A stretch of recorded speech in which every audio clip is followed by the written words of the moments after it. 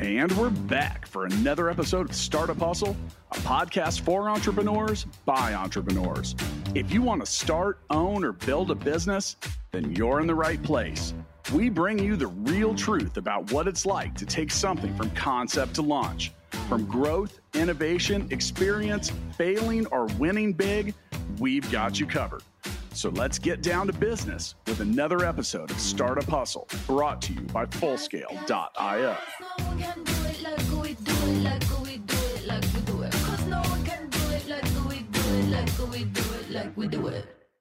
All right, friends, we are back with yet another episode of the Startup Hustle podcast.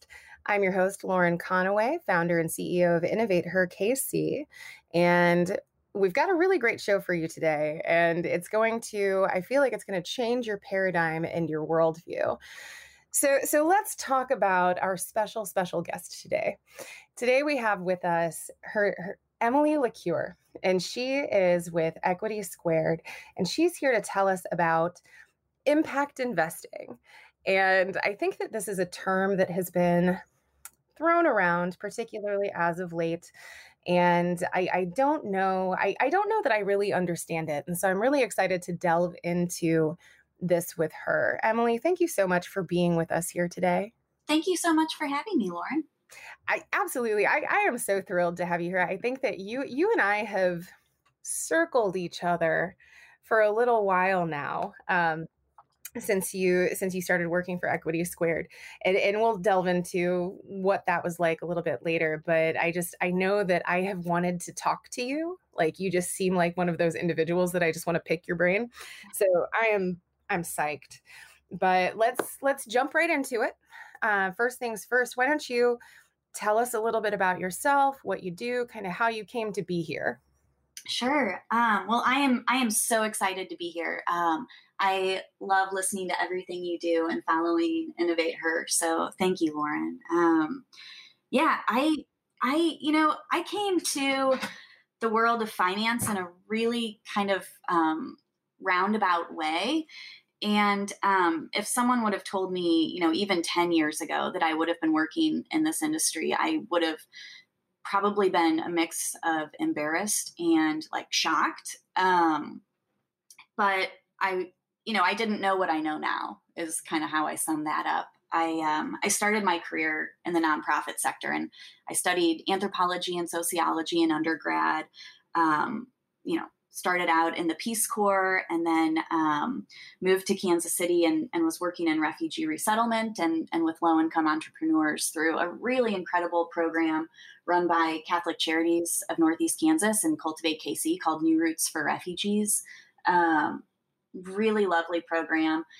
But I just kept feeling like access to capital was this challenge that I didn't understand. And candidly, money is really powerful. And if I wanted to do something good in the world, I felt like I had to understand how capital flows and how that works, which led me to, walk into a community bank and get a job in the lobby. And I was, in some ways very naive to the hierarchies of the financial industry. And I think that only worked to my benefit. I was able to ask some questions and do things differently without expectations around how they're traditionally done. And so that kind of set me on this path where I've been working ever since.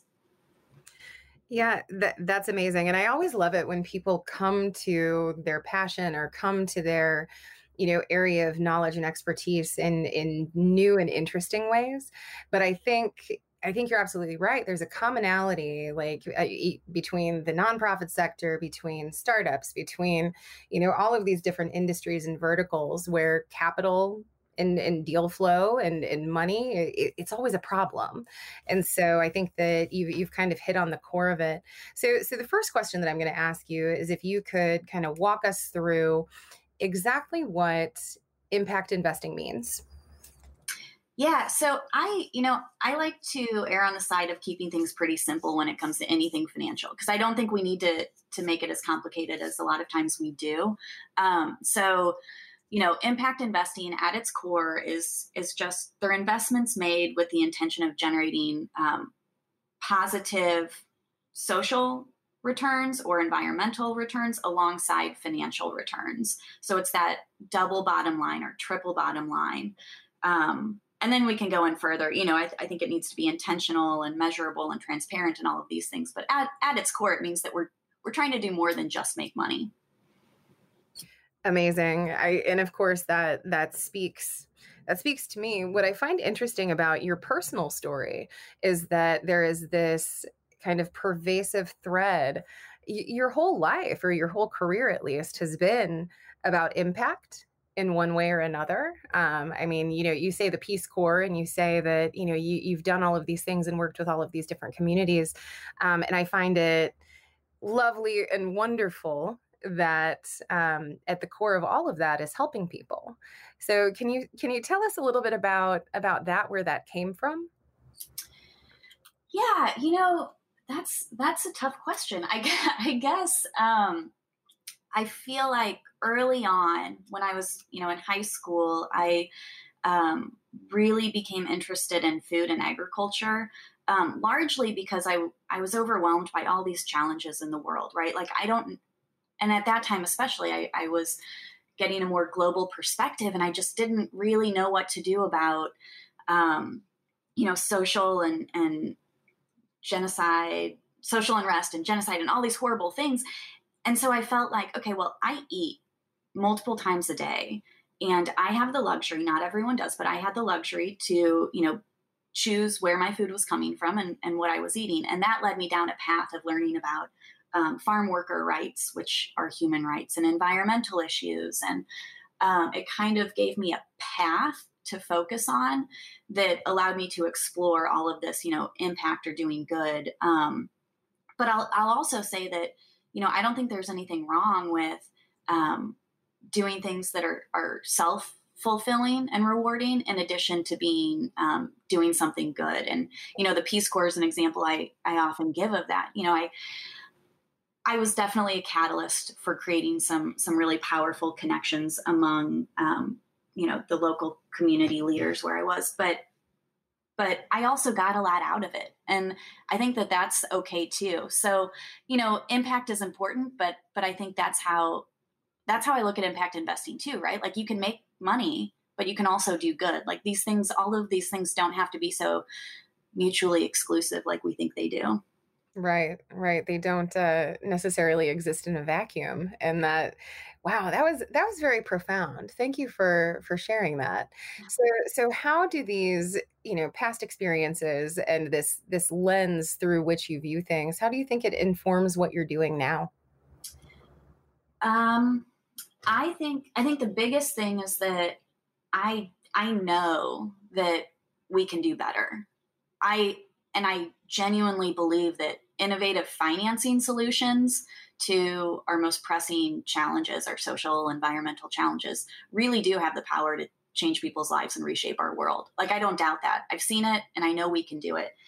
And so that's kind of this driving force, Plus, in the current context, like in 2020, like, there's a lot of pain. There's a lot going on out there. And I feel like, right now, we just can't continue doing things as we've done them in the past. We have to think about how our capital works differently. And if not now, when, right? So I think that the more we can have discussions like this and think and talk openly about, okay, maybe it's not philanthropy, maybe it's not traditional investing, maybe it's, crossing over all these different industries in new and creative ways. That's where change is going to have to come from. And so I like that. It's like getting really creative in an industry that isn't known for being creative, I guess. Yeah, I love that, because I definitely, when I think about investment as an institution and as a societal function, I don't necessarily think of impact. Like, that's not where my mind goes. I tend to think of profit, and I tend to think of capitalism. And so I love that the work you're doing is kind of changing that narrative. So to kind of piggyback on that, do you think that impact investing is kind of the next wave of investment? Yeah, well, so, I think this is a 2019 number, but there's, according to the Global Impact Investing Network, which is a very reliable source for all things impact investing, I highly recommend them. But they have said that there's now over $700 billion allocated to impact investing, and that's globally. And it's dwarfed by the size of capital markets, but it is a growing trend. And one way that I've seen this really start to expand across the board, but definitely in Kansas City now more recently, is, foundations are looking at traditional grant making. And while there's a need for traditional grant making, there's also a desire to do something a little bit different with either their invested portfolio through, mission-related investments, or on the program-related investing side. And I think that looking at the philanthropic side and the capital market side and saying neither of these is really changing our, some of these core issues that we're facing. And, I think that that's kind of an interesting new path. So yeah, it's not just a trend. I don't think that this is going away anytime soon. We're going to continue to get better at measuring and reporting and being transparent in what impact investing is. And I think that'll only encourage more investors to get off the sidelines.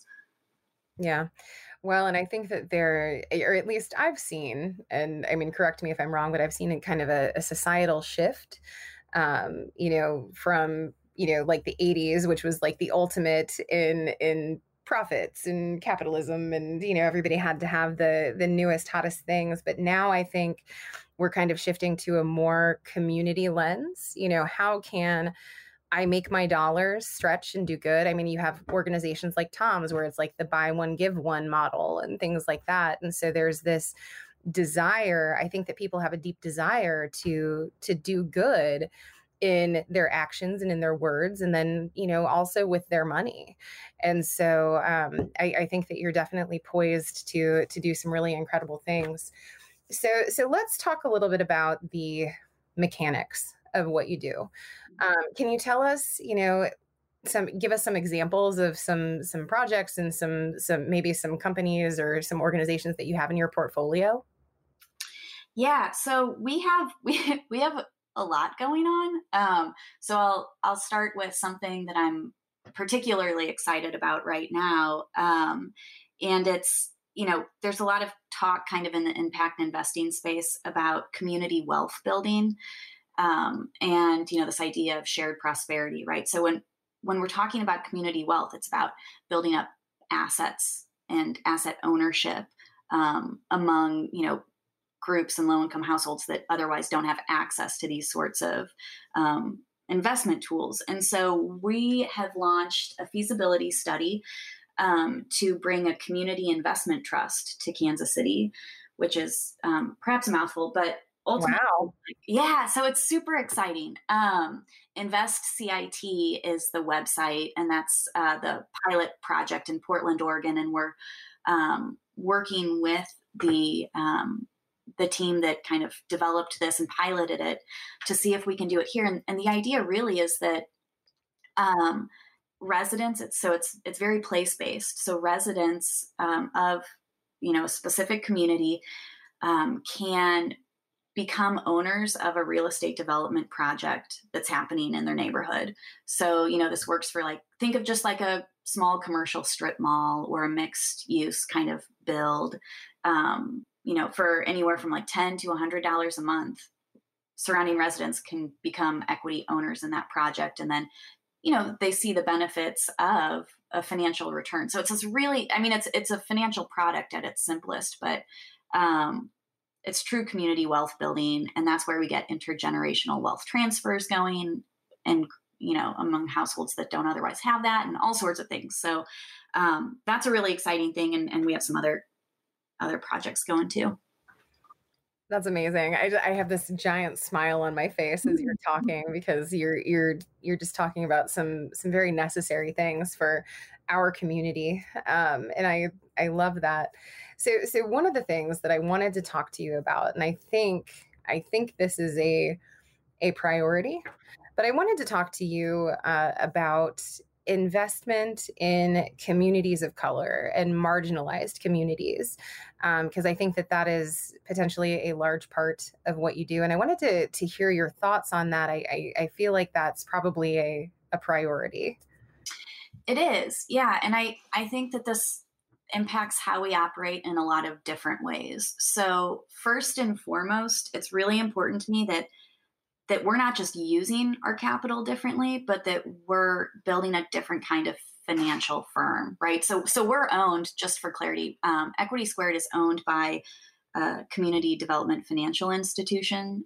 That's a mouthful, but AltCap is our parent organization. And so we've grown out of, this world where access to capital is very clear and we exist to fill in gaps. So while access to capital is super important, I also think that how we build this firm needs to be different. And first and foremost, like, I try really hard, and call me out if I do this. I want everyone to call us out, but I don't want to use jargon. I think that it's exclusive and it limits participation. And so, I think that as we try to fund and build up underrepresented communities in the entrepreneurial space, it's really important that we are aware of the language we're using and we're not using jargon for the sake of it. But yeah, in any fund that we're raising now, we're targeting one in particular that we're focused on. And in that fund, we have a certain portion of the portfolio allocated to early stage businesses that are underrepresented in the entrepreneurial space. So, it just takes, we have to be intentional about it. Sure. So what is the potential economic impact of investment in these communities who might not otherwise have capital investment? Yeah. So that is the biggest question, right? Because we have to measure it. So I would say that all investing has impact, or all investments are impact investments, right? Whether it's positive or negative, like that's where we go. But anywhere you're putting your dollars, there's going to be ancillary impact. And when we're investing in, BIPOC founders and in low-income communities and in businesses that don't just create quality jobs, but create quality jobs that are attainable for surrounding residents, that's where we really start to make an impact. And so one of the things that we've done at Equity Squared in partnership with Community Capital Fund is to develop a pretty unique social return on investment tool. And that's how we're actually going to quantify this impact. And we have to do it on an asset level basis. So we have to do it with each individual investment, because a real estate investment and an operating business, those are going to look really different when we talk about and measure impact, and we're investing in both. But quantifying it, and then, we have pledged to report it publicly in our annual impact report, because again, what good does it do if we only hold it close to us or only share it with our investors? That's not changing how finance works. Right. No, that makes total sense. So one question that I have for you, and I'm sure you have an answer, but it might be a little bit out of your wheelhouse. So as you are investing in these communities that, have had difficulty accessing capital, finding ways and avenues to build this generational wealth that we keep on talking about, are you finding that that you're able to offer resources beyond just that initial investment? Things like, classes and education, and how do you manage these funds? Like, are you finding that that's a problem? Yeah. So, we're lucky because we're a startup, but we're also not, right? We have really great organizational backing. So AltCap has some pretty stellar technical assistants and partners regionally that they've been working with. And so we rely on that, but it's not just about access to capital. Any business that we invest in, we can offer mentorships through our network and things like that. But money alone isn't the solution, right? We're trying to be one part of that. But but there's also the human capital piece, and then what to do with funds and how to value a company and all of those, more complex kind of CFO roles that a lot of smaller businesses are growing and trying to develop. Like that's definitely part of it. And it's a challenge for even the most sophisticated companies, to be honest.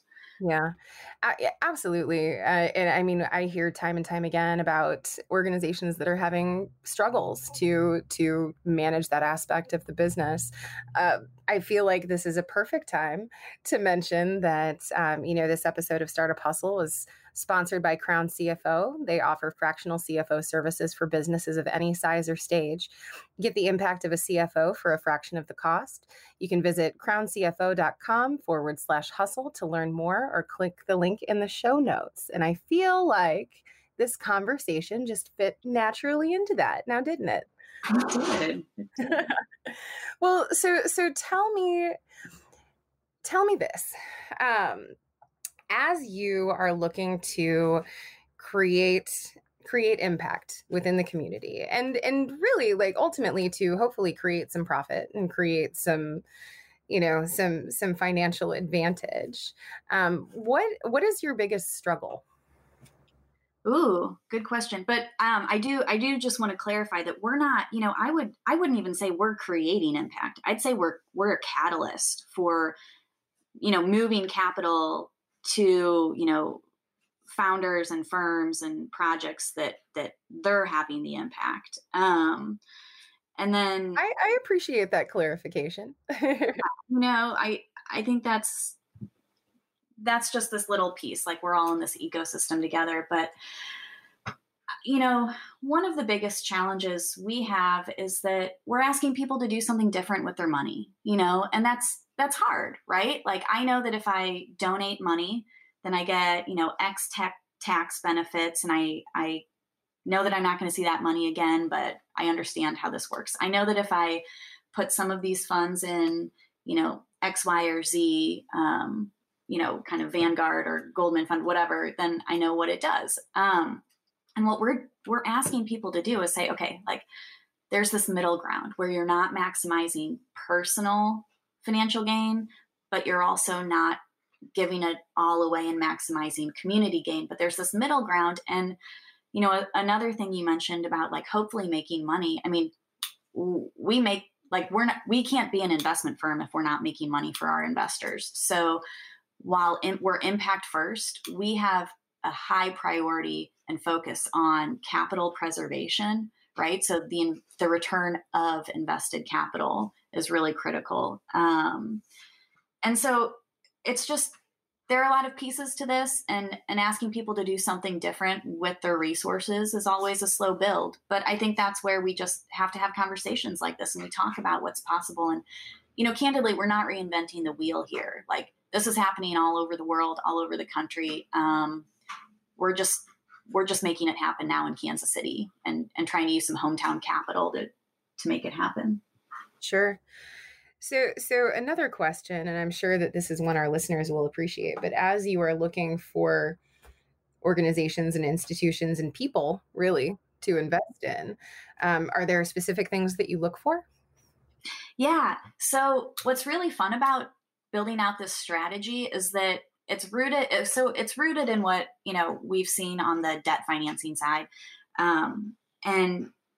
And so it's rooted in kind of these gaps, and we have this really great ecosystem in Kansas City and have identified, okay, businesses trying to raise under $1 million, really have fewer options. And then those who are looking at, not like a high multiple growth, but have some strong management teams and proven cash flows. But they're just trucking along. They're good little companies, industry agnostic. Those are the kinds of businesses that we really want to support. We're not investing in 10 companies and hoping for a unicorn. We're investing in maybe 5 companies and then trying to structure our capital in a way that's supportive and more participatory and, really in a way that makes it possible for all of those companies to continue growing and hiring and all of that. So it's a little different than, maybe some other capital providers. Sure.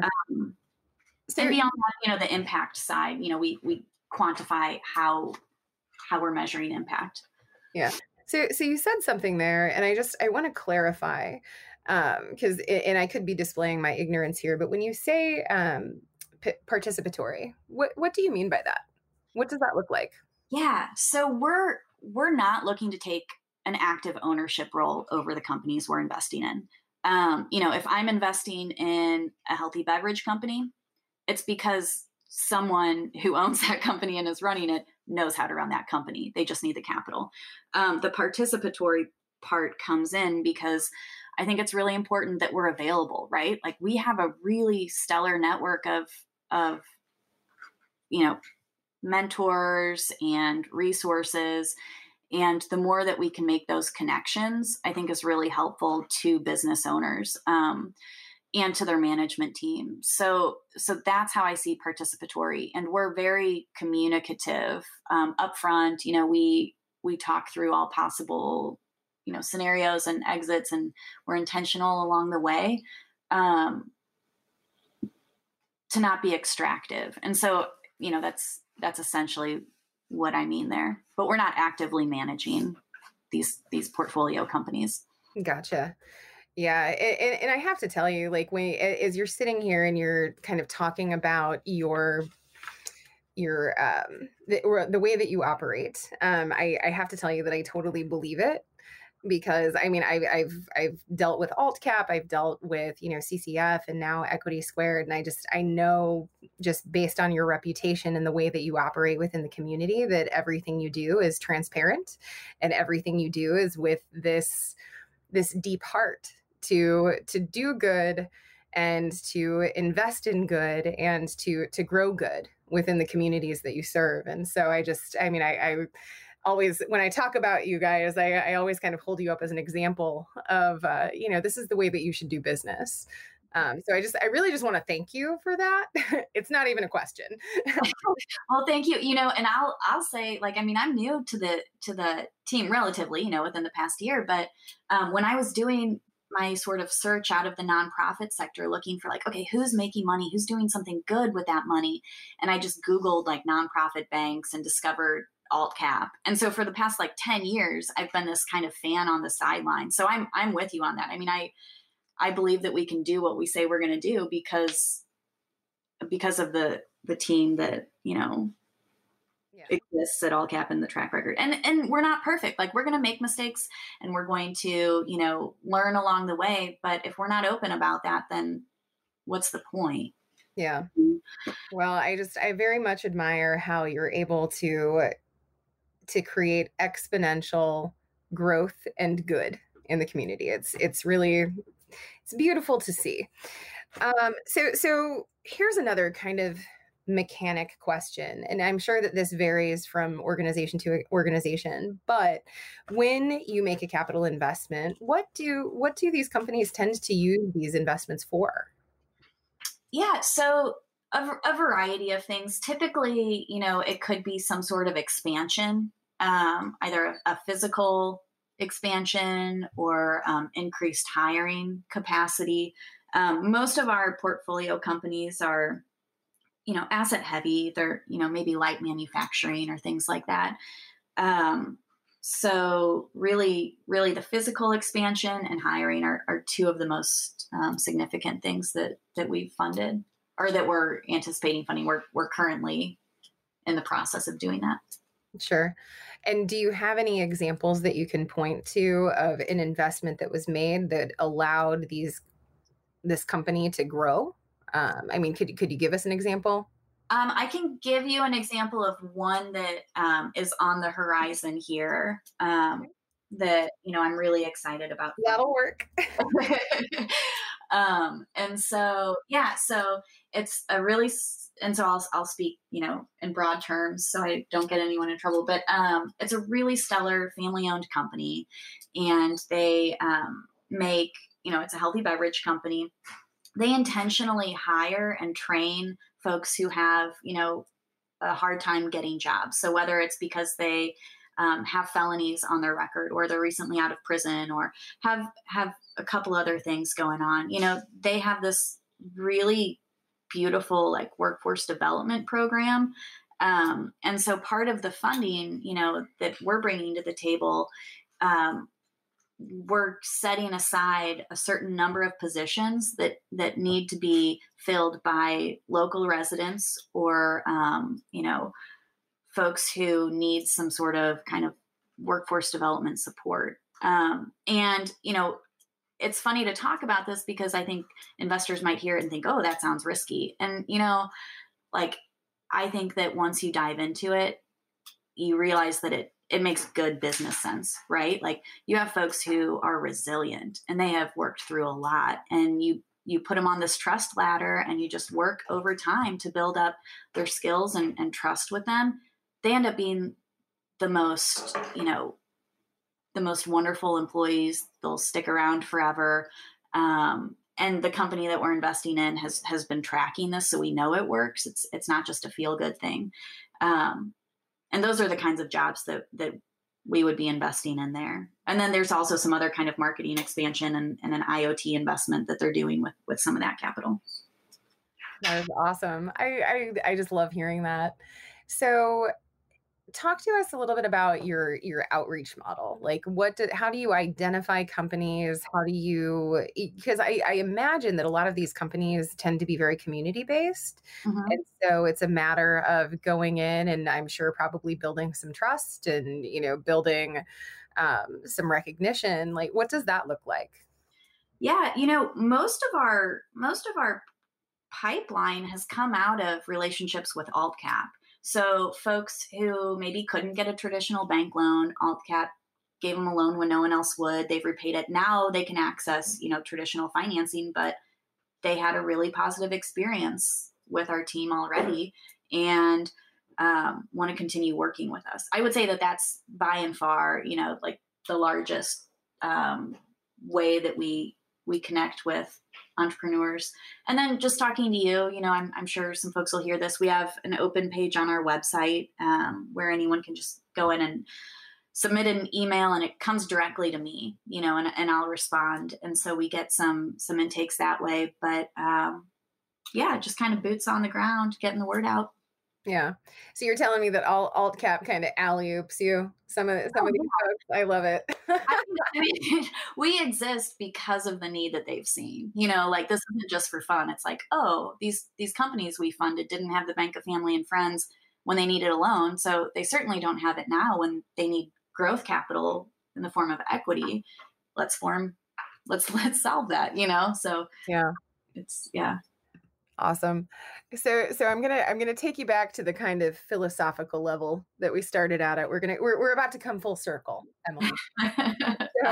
So tell me this: why is this kind of impact investing? Why is this kind of really worldview or lens? Why is it important now? Oh, we have a really generous philanthropic community, especially here in Kansas City. And in addition to that philanthropy and government support, we have to harness the full power of capital markets if we're going to have an equitable economic recovery. Like there's no question about that. So how do we do that, right? We need to build new channels for folks to invest locally, and that's what we're trying to do. But I mean, you hit it on the head. I mean, it's kind of now or never, if not now, then when are we going to do this? And our community, our region's going to look really, really different in, 5-10 years if we commit to using just a small portion of our collective assets to invest locally in, measurable impact. And if we don't do that, then it's a huge loss for our region, and everyone will, I don't want to think about that outcome, but let's not. I do want to follow that thread though, because I'm really curious to hear your thoughts. So if we continue to do this right, what does the future look like? What does the next 5 years, 10 years, 20, 50 years look like? Yeah, I think it looks like a community where, low-income households can invest in real estate projects in their own community. So gentrification is no longer just a kind of a bad word, right? But we're seeing the positive impacts of it. That's the community investment trust piece. It's a community where, people who maybe don't have a lot of skills can still find high quality jobs and grow in those jobs. And it's a region where an entrepreneur can grow up and think, hey, I want to do something that is both mission driven and make some money. I know that I can get financing to do this. And I know that there's a support network to do this. And so then we have this whole ecosystem of businesses that are doing good. We have the next Toms, we have, the next Patagonia, all of these companies that are trying to do more than just make money. And that's totally possible. I mean, that's why I'm doing this every day, because I think that that's very real and very possible. I love that. And I, when I look at the future, I hope that's what I hope for too. I'll be perfectly honest. So I'm going to bring it back personal again before we close everything out. And I'm going to ask you, as an individual, how does it feel to do the work that you do? I'm sure it's hard. Oh, yeah. What keeps going? It's so cliche, but I guess sometimes cliche things are, there for a reason. But honestly, I just feel like the brevity of human life is like so acute, right? So, I mean, I'm in my mid-30s, and I don't know what's lasting or why we're here, but I do believe that if we can make the world a little bit better for the people around us and bring some positivity, then that's great. That's all I need, and it's fun. I like taking an industry that's kind of not known for being, thoughtful or compassionate and trying to get creative with something a bit more stagnant. I think that's fun. That is awesome.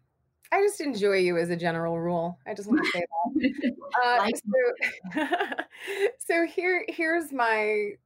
All right, I'm going to ask the fun question now. This is actually my favorite part of the show. I don't know if I told you that when we were kind of working on things on the front end, but this is my favorite part because I think it gives insight without taking itself too seriously. But my question for you, it's not incredibly silly, but what are you consuming to feed your brain right now? Whether that's books or, podcasts or, if you're binging something on Netflix, what are you doing outside of Equity Squared to feed your brain? I just got back from the MR340. So it's a canoe race from Kansas City to St. Louis. And I did it in 76 hours with oh my God. Yeah. So, beast. paddling. And it was pretty scary, but I think it feels good to do scary things sometimes. That's been my focus. There's like a whole industry and there's a whole genre of movies and they're like doing the thing that scares you or viewing the thing that scares you. So I feel like you're not alone, but that's awesome. That's a very cool girl thing to do. Let's do it sometime. We'll go out. Maybe I could probably be talked into it. I'll try anything once. You can paddle. Now COVID is a good time to do it. Yeah, absolutely. All right. Well, I have just committed to that. So you're gonna teach me how to do this, and I'm gonna try not to, hurt people or myself. No, you got it. All right. Well, I can't tell you how much I appreciate you having you here with us today, Emily. It's been a pleasure to talk to you, and I feel like I've learned a lot. I hope our listeners have as well. But thank you so much. Thank you, Lauren. I really enjoyed chatting. Yay, I'm so glad. Other thing, definitely keep an eye out for us on Instagram at Startup Hustle Podcast. And then you can check out our YouTube channel as well. And thank you so much for listening. We will catch you again soon.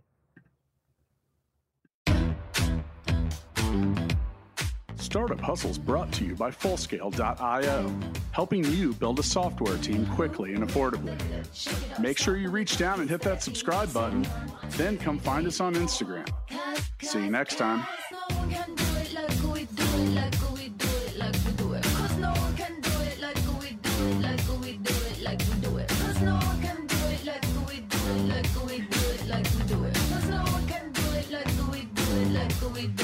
We do it.